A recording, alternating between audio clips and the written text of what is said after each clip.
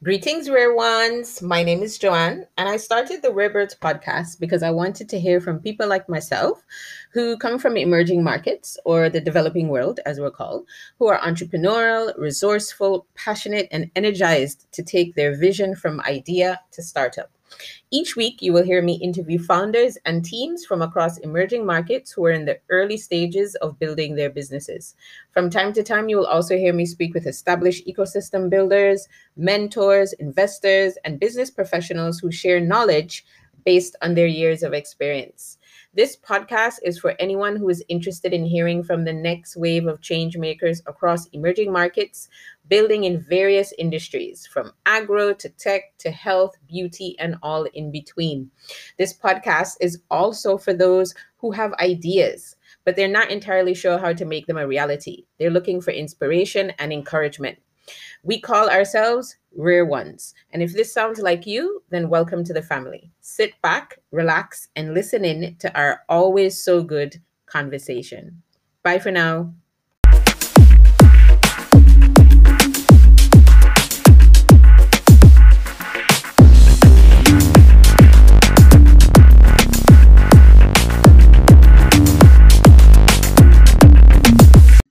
Greetings, rare ones, and welcome to the Rare Birds podcast. And I'm your host, Joanne, back this week with another episode. And today we are joined by Ya Adam, who is joining us from, is it Maryland, Ya? Maryland, yeah? Yes, well, I grew up in Maryland, but I'm currently in Atlanta right now. Oh, Atlanta. I knew. Okay, I knew you were in the U.S. I thought it was Maryland. Okay, but you're in Atlanta at the moment. But originally, well, you're going to tell us your background. So, welcome to the podcast. Yeah, Adam. Thank you for having me. Yes, it's lovely to have you here. It's very early in the morning for you. Very getting late in the night for me, and we're chatting across time zones. It's incredible. I love this. It is. Yeah.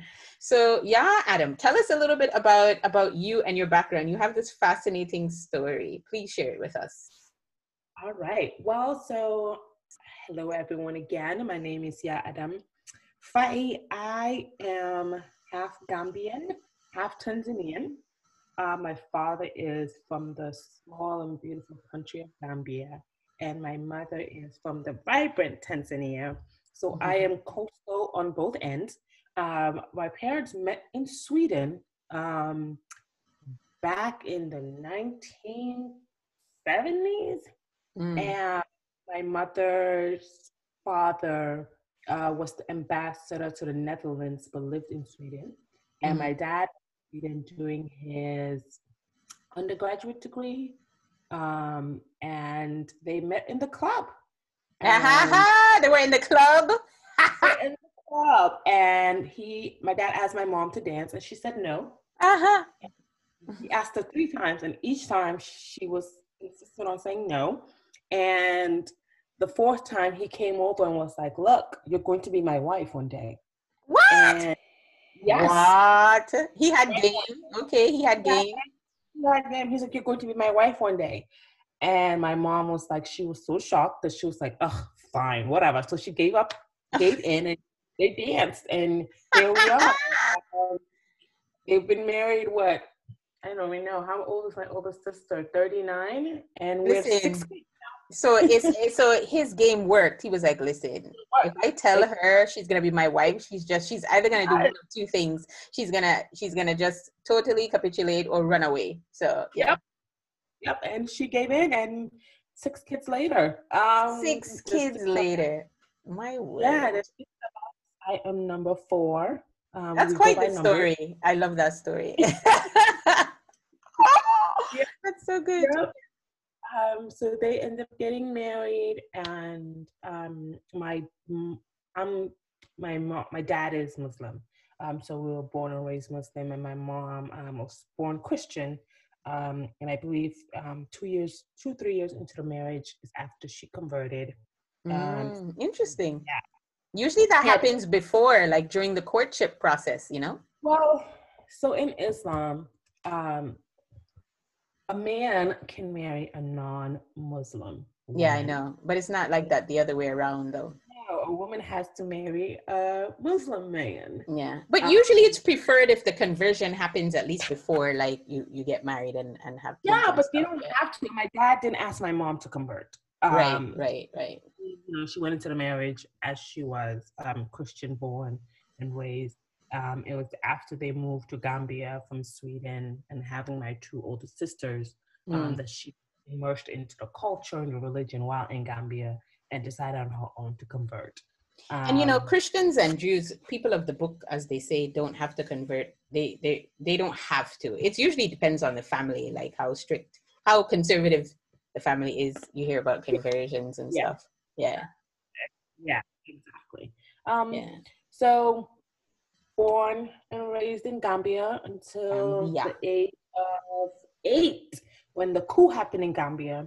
And because both my parents were in the government at the time, we actually we actually came to the US as refugees. Oh wow. Interesting. Yeah, my parents both were here in DC at a World Bank meeting. In the middle of the World Bank meeting, the staffer came to them and said, I don't know what government you're representing, but you no longer have a government in Gambia. And that's how they found out about the coup.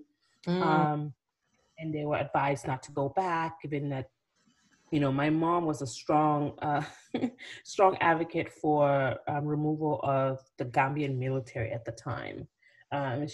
It's a small country, a large percentage of the budget was going to maintaining a military, and she saw it fit that, we reallocate some of those funds to the infrastructure of the country.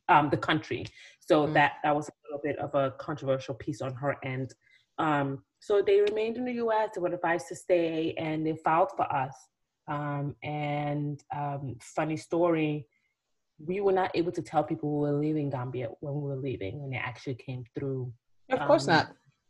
It was like a scene out of that movie. That would be a security issue for you guys, I think. Yeah, it was like a scene out of The Sound of Music where late night, it was literally, we couldn't tell anyone. It was like few aunts that knew, and like the car came at 3 a.m, and we got in the car, it was quiet, and we drove with the car lights off so we wouldn't notice. It was so dramatic, and I'm looking back at it now as an 8-year-old, and I'm like, where did you drive to at 3 a.m? We had to drive through to Senegal, so from Gambia to Senegal. And I remember the potholes, and I remember us hitting some kind of cow in the middle of the road. Yeah. Now I see why you write books and tell stories. They broke the windshield, and it was so dramatic, but it was so intense. And I understand at the time it was necessary for us, given the state of affairs in Gambia. And we were in Senegal for about 2 weeks while they processed our documentation. And then we came to the US, and they referred to us as the six refugees the entire trip. Oh, Jesus. And we looked around like, we're refugees? Okay. Because at this time, your parents were already working for the World Bank, right? Both of your parents? No, they were in the US on behalf of the Gambian government at a World Bank meeting. I see. Okay, gotcha. The World Bank is the one who told them, you guys don't have a government anymore. Advised them to apply for asylum status, and that's what they did. Right. Then they filed for us, and luckily it only took 11 months, which normally can take much longer than that. And we all 6 of us were able to come to join them here. And I think it took a few months or a year or so before they both actually ended up working for the World Bank. Okay. And so we grew up in that international development system. World Bank in DC. Yes, in Washington DC. My mom was private sector development specialist, and my dad's an environmentalist. Yeah. That's why I said you were in Maryland, because I remember when we spoke, we had this conversation about DC and everything like that. Yeah, DMV is home. Grew up there for sure. Nice. Wow, that is quite the story. Yes, it is. Okay, so you did all your education in the US, right? Well, yes, I finished elementary school in the US. I did start school in Gambia at Marina International School, but finish, I think it was 4th grade or 5th grade Started here in the US, and I did middle school, high school, and college, and master's in the US. Yes. At any point, did you live in Africa at any point as an adult before moving back to America? Yes. So our parents did a really good job of keeping us connected to back home. That's good. Um, That's good. That's and always yeah, it's important.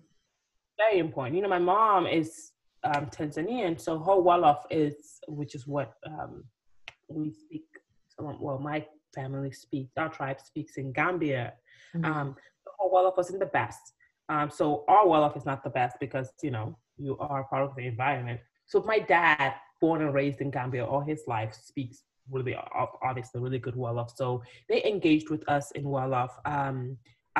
And then they did a really good job of taking us back home when we eventually could go back after some years, alternating between Tanzania and Gambia every other summer. So we got to go back home and really connect with our roots and who we are. Do you speak And Swahili? I speak broken Swahili. So I actually went back to Tanzania the year I was finishing my last year of my master's. Hmm. I had the opportunity to go there and live there for a year while I finished out my thesis. Yeah.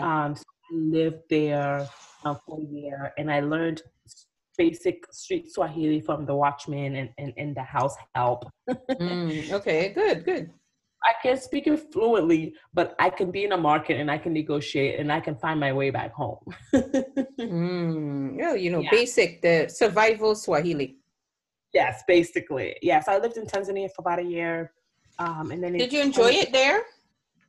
Living there? I did, but I did, being that we proclaim and claim ownership to our Tanzanian side, Mhm. there's this bit of thing that happens where when we're in Tanzania, they consider us Gambians. They're like, oh, this was Africans. And we're claiming Tanzania, and they're kind of like, yeah, but you're not fully. And there's a little bit of xenophobia in Tanzania, I'll have to say. There's a bit of xenophobia there. So I've heard even though, stories about Africans, other African nationals being treated very poorly upon entering Tanzania.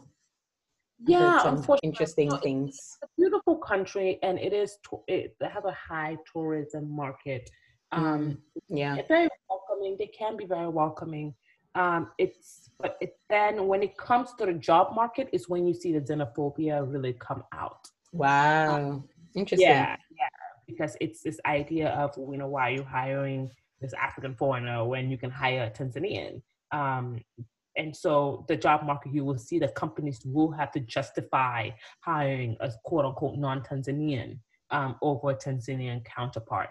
And they even, I believe, I'm not sure what it is now, but back then, and this was back in 2010, I think, they had a quota.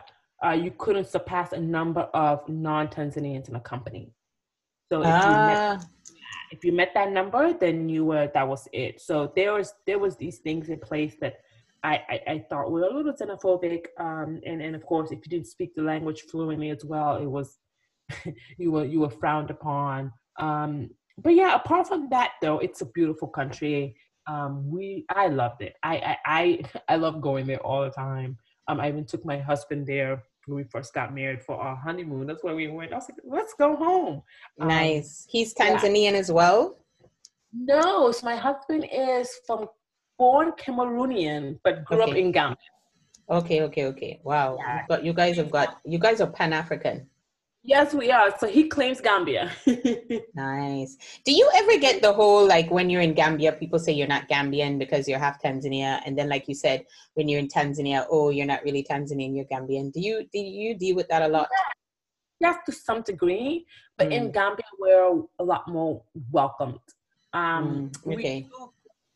we do get a sense of a bit of a side eye from people. Um, Yeah.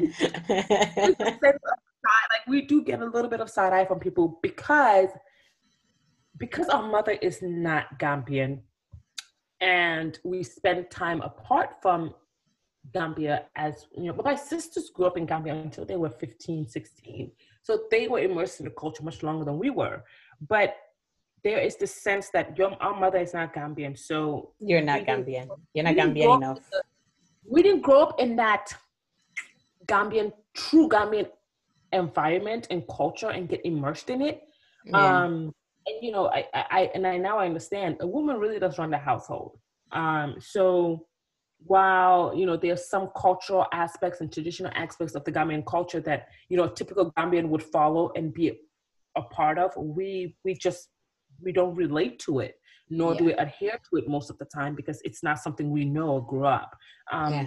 Like culture of, like for example, there's this culture of going to, they call it helps, like literally it's weddings and naming ceremonies and any event like All of women, that.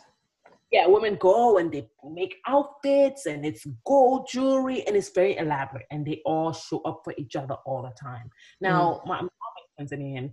She didn't grow up in that.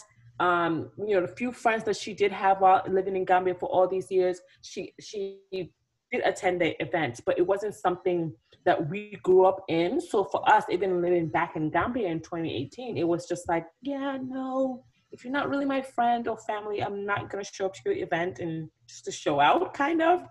Mm. Um, just small things. Even when I got married in Gambia, you know, there were things that they insisted that was cultural and traditional, and to me, I was like, yeah, no, we're gonna pass on that. And we've gotten away with it because you know we can rely back on. Ah, no, we didn't grow up in that. You So know, our do mother. they call you the American as well? Do you get that too? Like, oh, they're American, the Yankees, or Um, whatever not, names.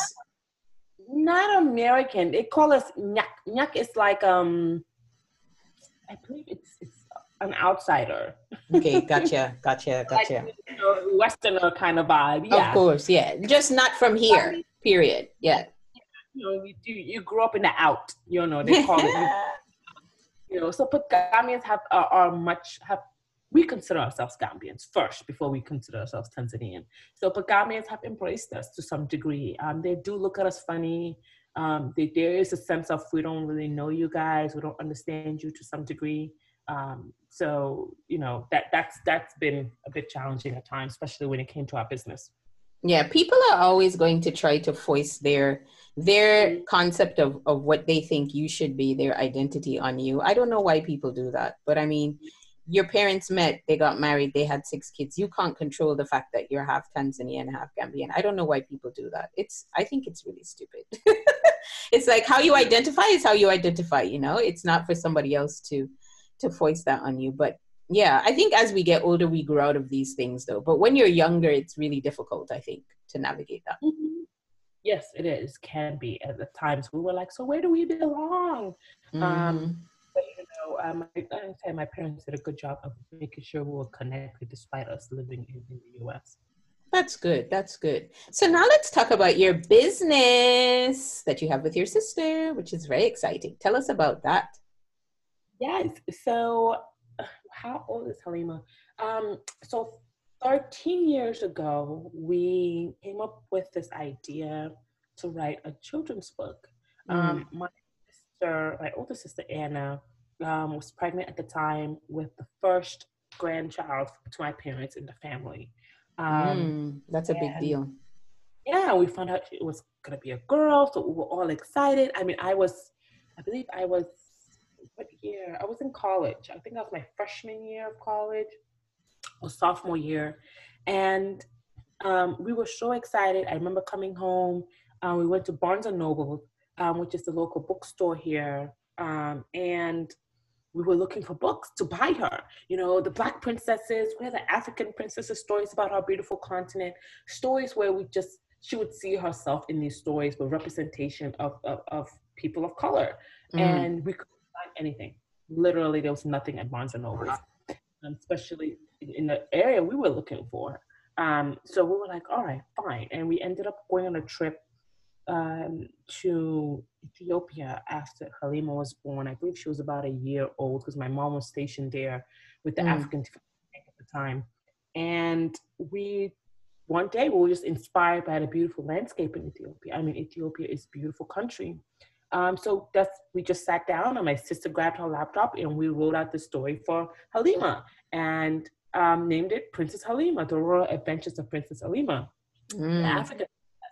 And we typed it up, and it was such an amazing story. She loved it. We would read to her all the time, bedtime stories. And then we decided to just actually create a book with illustrations, and we printed it, and we gifted it to some family friends, and we realized everyone was interested in it. Everyone wanted to buy it. We were like, wow, okay, so there's a market for this. So we did our research and realized actually there is a deep void in this space in the children's book market. So that birthed the Princess Halima series. And then in 2017, we decided to expand and created Defy Network with help from our mother. So our mom is our biggest supporter. She's your angel. She's your angel investor. She's our investor. She has built this project from the beginning and has invested her time and most importantly, her money. So, Defy Network is a diverse media and content creation company. We curate African-inspired content for children between the ages of 2 to 12, focusing on telling stories about African history, culture, traditions, and most importantly, its people. 3 different series. We have the Royal Adventures of Princess Halima, the African Princess book series, where we have this brave and courageous princess, and she is all about loving her continent, loving herself, loving her people, and its culture and tradition.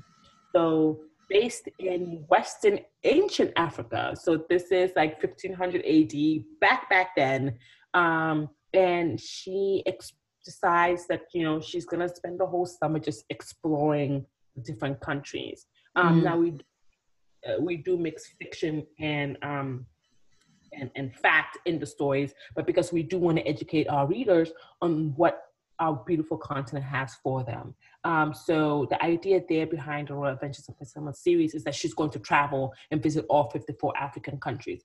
And in each adventure, you get to learn a little bit about the culture, the people, the traditions, and just what makes the country so beautiful. And so she has 3 books so far, her introductory book, and then she has visited Gambia and Tanzania, rightfully so.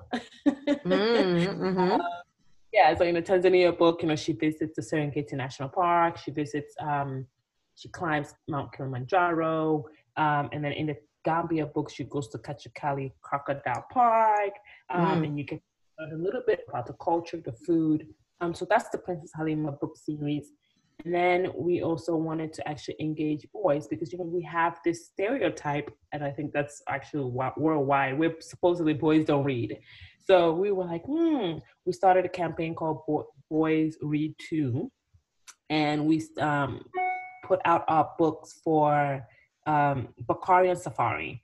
So Bakari on Safari, and that's the American way of saying it, but the African way is Bakari. Bakari on Safari is a story about this little 8-year-old boy who lives in the Serengeti National Park and is crazy about wildlife and our beautiful national parks. In the continent of Africa, we have more than 100 national parks. And unfortunately, such a horrible job of teaching our kids about not only our countries, but also our beautiful national parks.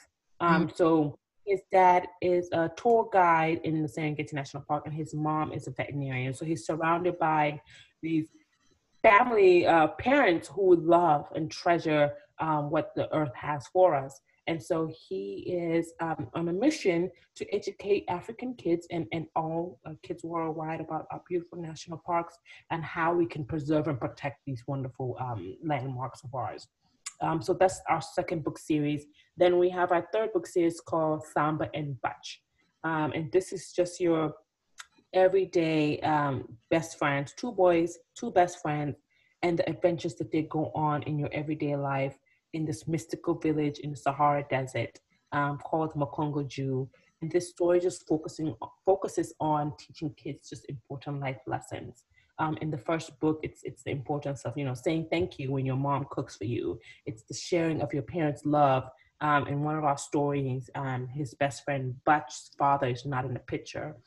So it's about Samba sharing his father's love with his best friend Butch. And what that means that there is space for you in your parents' heart for them to not only love your siblings, but also love your friends when they take them in. Mm-hmm. Saying please. So those are our 3 book series that we've launched in the last few years. That's so And lovely. yeah. And what Um, target group? What's your age? The age of your readers? so it's between 2 to 12. The Bakari on Safari series is definitely your 2 to 5 year old age range. Samba and Butch is probably 5 to 8. And then we have the Princess Halima series, I would say is 5 to 12. Of course, the 5 year old would definitely need some help reading the book. But it's that age range of 2 to 12. So it's just younger kids. It's, as you know, in our African culture, we tend to ignore kids. Kids are, you're supposed to be seen, not heard. Mm. We also do a really horrible job of engaging kids and entertaining them outside of, sending them to school and saying, hey, read your school books. We don't really give them much content beyond our school materials. We don't focus on the books. We don't focus on engaging them mentally to be who they are and learn about their beautiful continent outside of their country. So that's what we're really trying to push for in a market.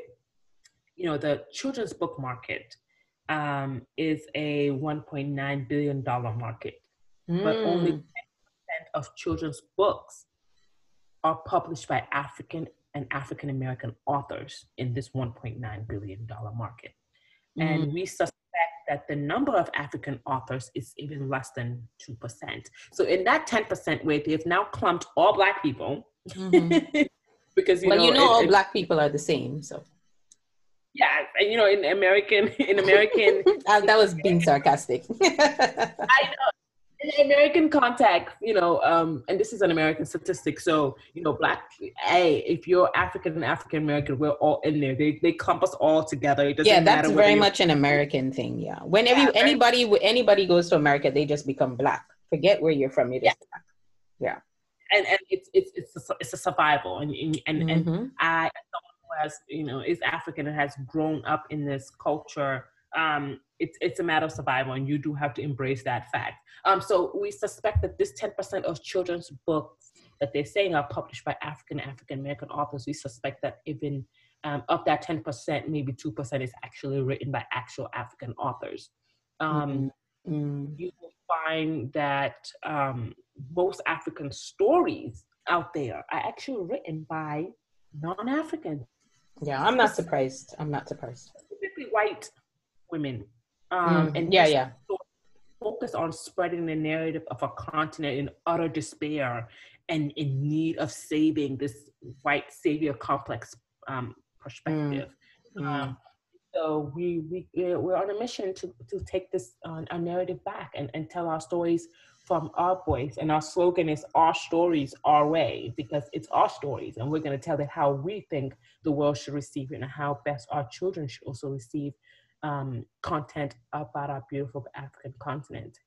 Yeah. Why do you think so many foreigners, particularly you said, I guess these are white North American women, or are they white just women from North America and Europe writing books on the continent? Why do you think that is?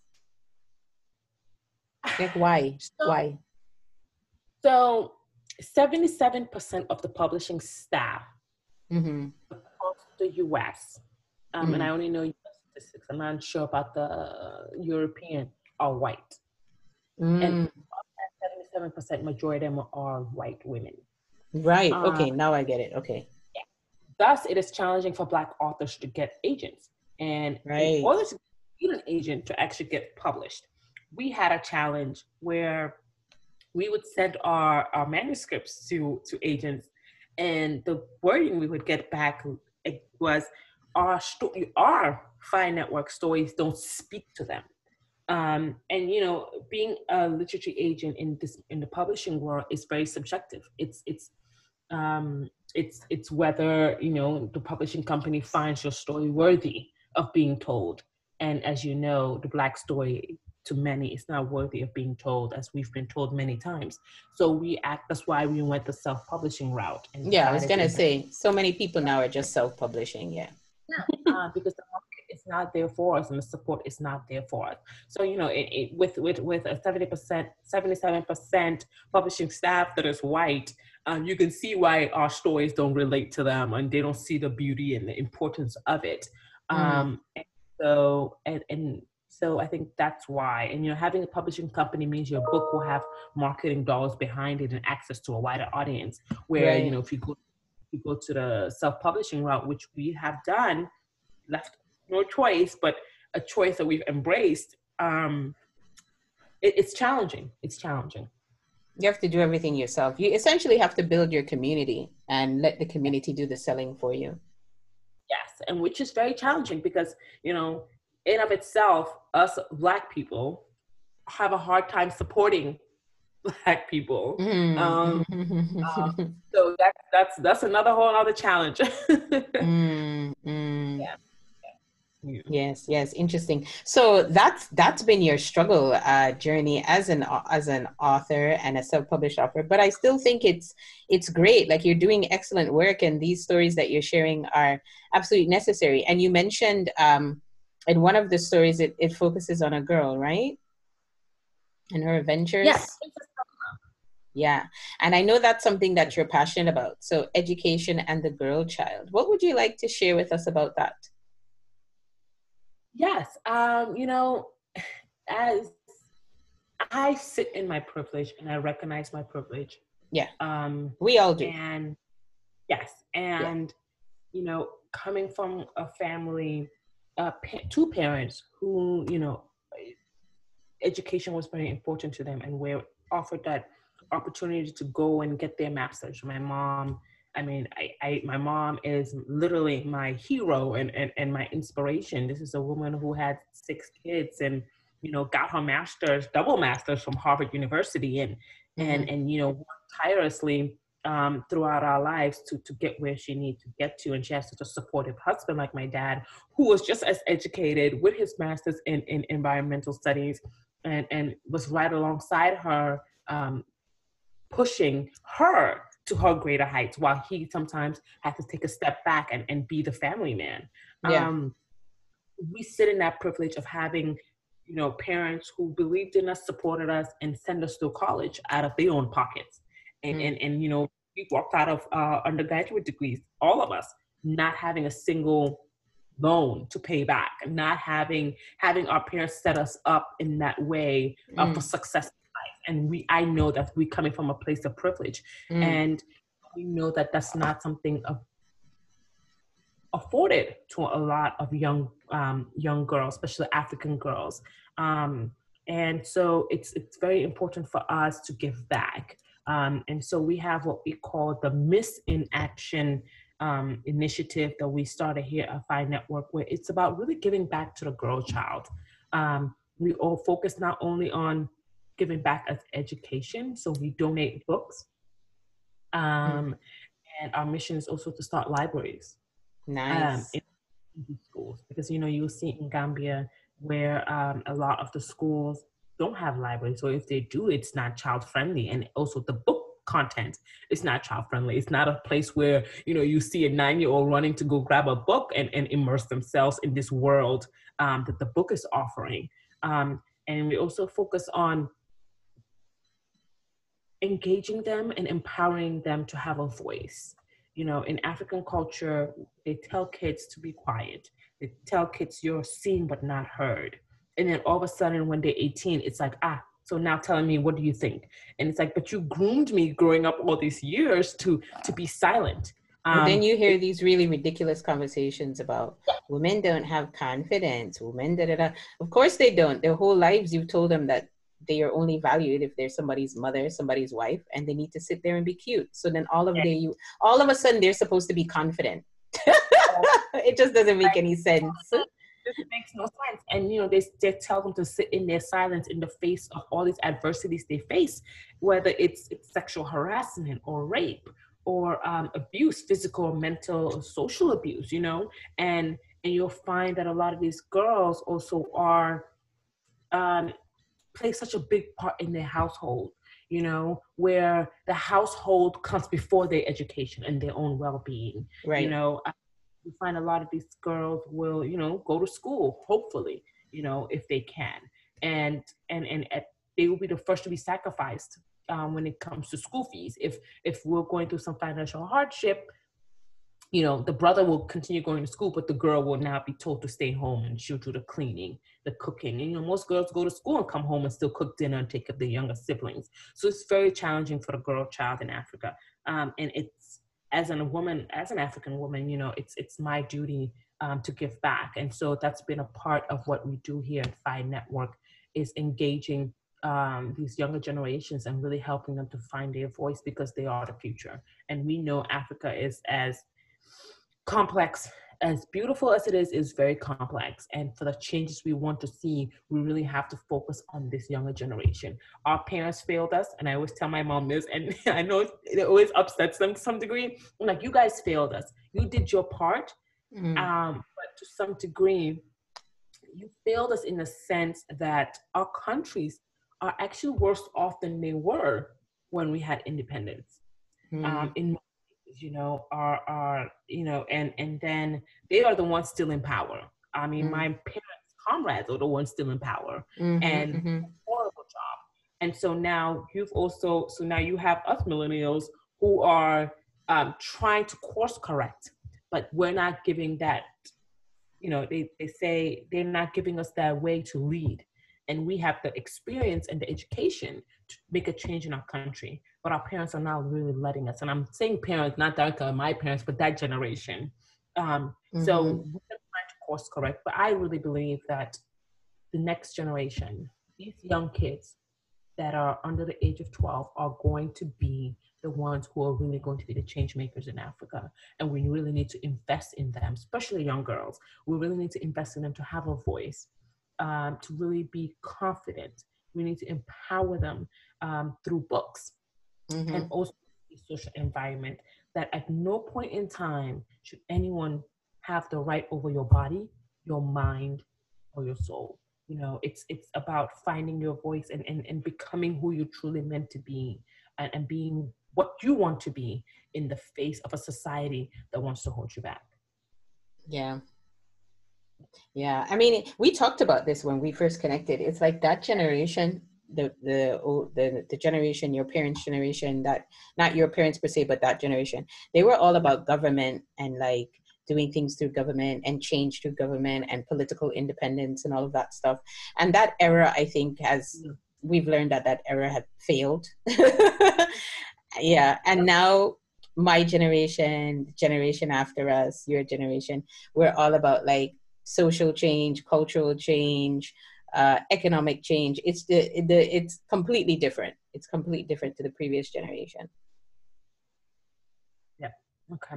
Yeah, and it's definitely, and we now see that, you know, it's going to take more than government action for us to really become what we want to be. And unfortunately, the government is also part of the problem. I mean, Gambia, we see our government just, Gambia is a special case. You know, it's very challenging when you have poor leadership, because, you know, the leadership of your country really matters to where you're going to go. So we're hoping, I'm really hopeful that the next election, which is in 2021, we're going to usher in a new form of leadership in our country that will really bring the country forward, but also invest in the girl child. Yeah, for sure. But that's an amazing initiative, and I think it's something that a lot of our listeners can resonate with as well. So yeah, very important. You know, near the end of our podcast, we like to ask our guests to share lessons they have learned from their journey with us. So I mean, I guess there's many, but if you had to choose one or two or three, what are some of the biggest lessons you've learned since you started on your entrepreneurial journey? Biggest lesson I've learned, be open. And honestly, go with the flow. I think that's been the biggest lesson we've learned. Where you envision and where you start might not be where you actually end up. And sometimes your business will actually just go with the market. Of course. And let it evolve. You know, you might have thought you're going to sell t-shirts, and next thing you know, you're selling something else, you know, Because that's what alongside. consumers want. They don't want t-shirts. Yeah. Yep. So, you know, as much as you want to stick to your business plan, also let the market guide you, because you don't know where that journey is going to take you. And it might be better than where you thought you were going to go. So that's one of the biggest lessons. I mean, we started our book, and it was just a family thing. And it was like, hey, it's for Aunt Halima. And the market told us, hey, you know, there's a market out here for this, and people actually want this content. So, you know, we opened it up. And another lesson I think I've learned is to be your very own ambassador. So be your best marketer. You know, there's no shame in at every chance you get, putting your books out there, whatever your business is, putting your business out there. You will find that. Promote yourself, right? Promote yourself to the end. It doesn't matter. My sister, we have this, we in Gambia, and I remember whenever we had meetings, we literally took our books with us, and we'll have whatever type of meeting it is, because my mom also has a consulting firm there. And so, you know, we'll work with her on in whatever project we're working on. At the end of it, we'll finish our business, and we'll be like, hey, did you know we have some books? And that became our thing. People will be started joking about it, like, yeah, you know, they always bring those books. I'm like, yeah, because this is what we're passionate about. This is our business. And if no better way to sell it, for us to sell it than have it in your face all the time. So promote your business, and do not be shy to put yourself out there at every turn you get. You never know where your next sponsorship, your next business partner, your next investor can be. Yeah, absolutely. Absolutely. I love that. That's a great lesson. Thanks for sharing that with us. Well, where can we find you, Adam, and all of your stuff in socials? Do you want to share that with us? Yeah, so you can find out more and purchase your books, which we are shipping within the US for free. Unfortunately, it's just in the US at the time. www.fyNetwork.com, and that's FYE network, NETWORK.com. You also find us on social media, Twitter at Fire Network, Instagram at Fire Network, double N for Instagram, and on Facebook as well. And our books also are available on Amazon, which does ship worldwide. But we prefer for you guys to order your books on our website, because Amazon does take 60% royalty. Oh, wow. Okay. These are all the things that we don't know unless we're involved in that. Yeah. Okay, cool. And what about like on the continent? Like, are there any distributors for your books on the continent? Are you in any stores there? How does that work? No, there are no distributors. You know, that's been our vision is to actually. You got to start one. Yeah, that's our vision, to one day set up shop in Gambia, where we can actually create a distribution center for just not only our books, but other authors across the continent, where it will be much easier for us to distribute African content across the continent. But right now, you can't. There is no centralized system, no market for it, apart from Amazon, which does ship out there, but it's relatively expensive for the African consumer. Yeah. Wow. Okay. Well, we look forward to that, y'all. This was a really nice conversation. Thank you so much for sharing your story with us. Thank you for having me. I love what you're doing. This is so awesome. I love that you're creating a community for us and by us, and we get to all learn from each other. This is amazing. Thank you. And I'm so happy that you're a part of it. You're a rare one. So welcome to the tribe. Thank you. Yeah. And that's it, folks. So I hope you enjoyed listening to Ya Adam today. I know I did. And please reach out to her. You've got her socials. Make sure to put all the socials in the write-up for the podcast so people can find it there. But in the meantime, you're on social media. So hopefully some people will reach out to you and buy some of your books. That would be really awesome. That would be awesome. Thank you so much for the support. Yeah. So until next time, bye for now. Bye. Hey there, rare ones. I hope you enjoyed listening into this week's conversation. The Rarebirds podcast is available for listen across all major platforms, including Apple, Spotify, SoundCloud, Stitcher, Anchor, and several more. Please share our conversations with your friends. Don't forget to subscribe to our weekly newsletter. You can do so by opting in on our homepage of our website, www.rarebirdshq.com. The weekly newsletter provides analysis and data around the topics explored in our weekly conversations. Lastly, I would love your feedback and spend way too much time on Twitter. My handle is included in the notes section of each episode. Tweet me your thoughts, ideas, opinions, and feedback because I'm always looking for ways to improve my craft. If you absolutely love what you heard, then rate us on your favorite podcast platform. See you next week for more conversation. Bye for now.